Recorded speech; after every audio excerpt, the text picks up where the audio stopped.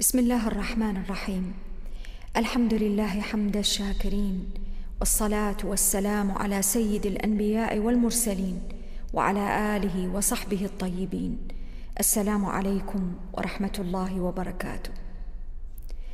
من الأمراض التي تتسلل إلى قلوبنا، وخاصة في هذا الزمان، وخاصة في بعض مجتمعاتنا، وتحديدا في مثل هذه الأيام، فرمضان في هذا العام يأتي في وقت الإجازة، إجازة الصيف، والجو فيه حرارة شديدة في الخارج بطبيعة الحال، والوقت يدعو الإنسان بكل ما فيه، بكل الظروف والملابسات، إلى ما سنتكلم عنه اليوم: الكسل.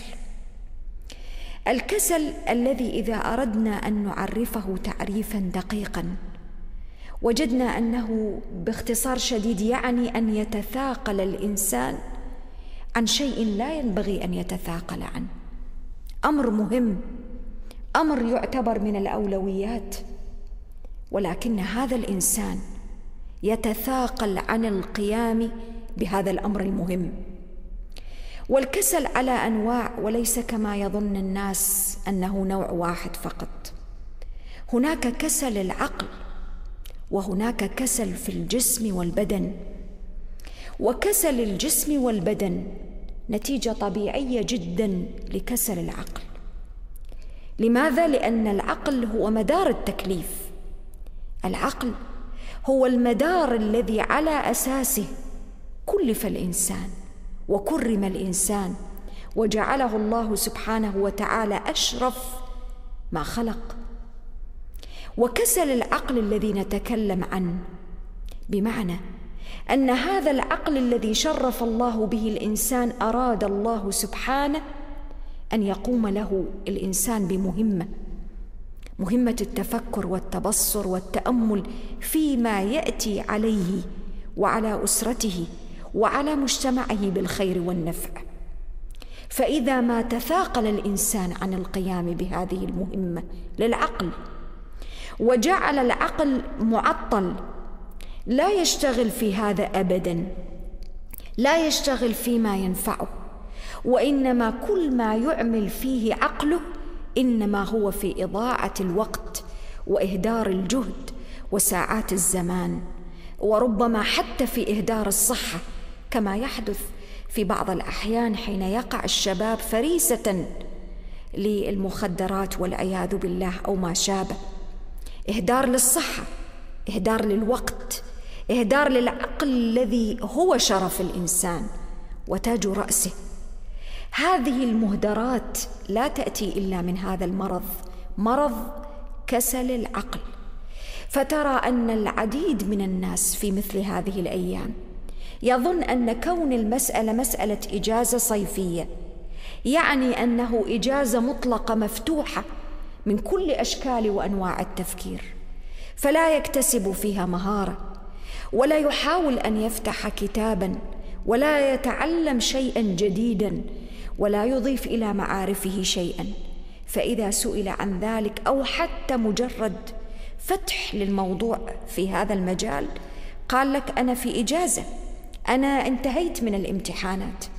وكأن الامتحانات فقط أو المدارس والمعاهد والجامعات هي المصدر الوحيد الذي يمكن أن يكتسب الإنسان منه المعارف والعلوم والمهارات المختلفة.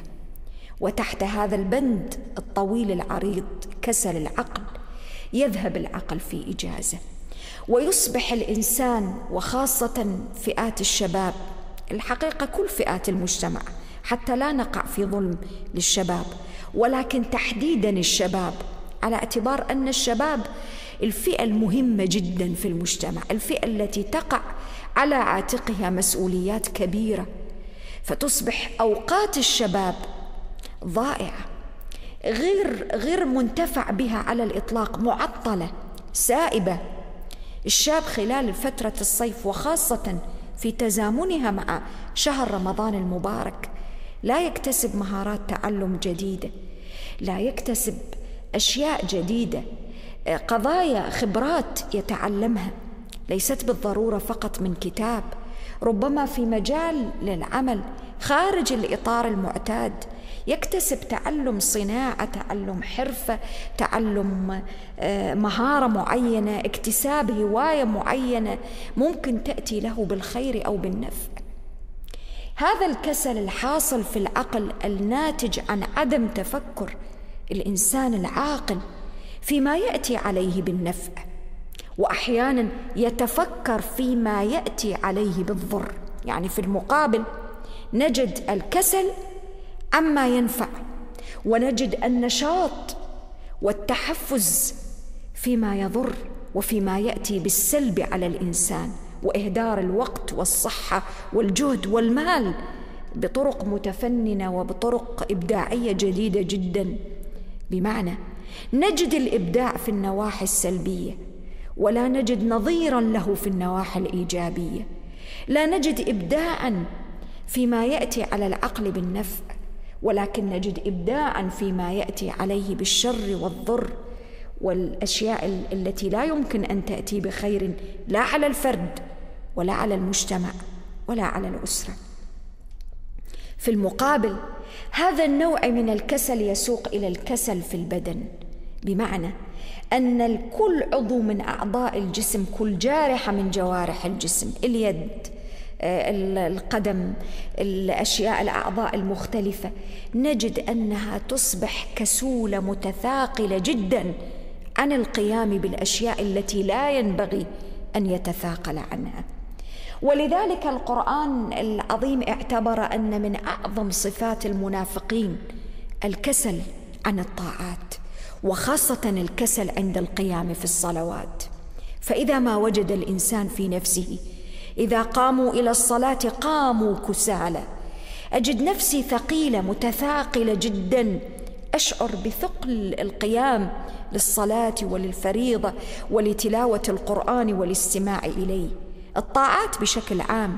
وفي نفس الوقت أجد الحيوية والهمة والنشاط والسرعة والمبادرة والسباق في الأشياء الضارة أو في الأشياء التي على أقل تقدير لا تأتي بنفع، أشياء عاجلة، لذات عاجلة قريبة المدى، ممكن أن أجلس ساعات طويلة فقط هكذا لمجرد أن أراقب برنامج ليس فيه فائدة مباشرة بالنسبة لي، لا يضيف إضافة نوعية إلى مهاراتي أو مكتسباتي أو معلوماتي، وإنما فقط لمجرد اللهو وإضاعة الوقت والتسلية.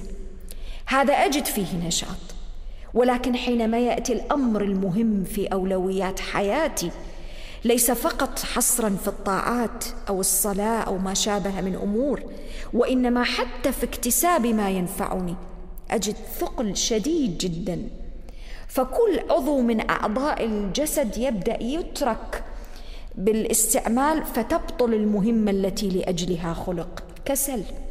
ونحن نعلم من خلال مشاهداتنا ومعلوماتنا اليومية أن حتى العضلات الجسدية في الجسم إن لم تستعمل، إن ترك استعمالها، بطلت قوتها، انحسرت، تراجعت، تضاعف العمل بها. الكسل يؤدي إلى موت الأعضاء المختلفة.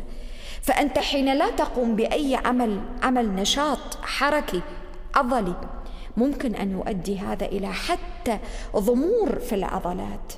وكما أن الكسل وعدم القيام بتحريك العضلات وأعضاء الجسد المختلفة يؤدي إلى ضمور في العضلات، فإن عدم تحريك العقل باكتساب المهارات، باكتساب الخبرات النافعة، التجارب، القراءات المتنوعة التي تضيف الجديد إلى عقلي وحياتي، قصص هادفة، أشياء مختلفة في كل يوم، ألزم نفسي بأن أضيف جديدا إلى معلوماتي، إلى شخصيتي. قطعا عدم القيام بهذا والتكاسل والتباطؤ عنه سيؤدي إلى ضمور القوات العقلية والخبرات التي أراد الله سبحانه لهذا الإنسان أن يقوم بها. نحتاج أن نراقب أنفسنا، نحتاج أن نراقب معدلات الكسل في حياتنا، لأن الكسل من أكثر مظاهر التخلف والتأخر في الأفراد وفي المجتمعات.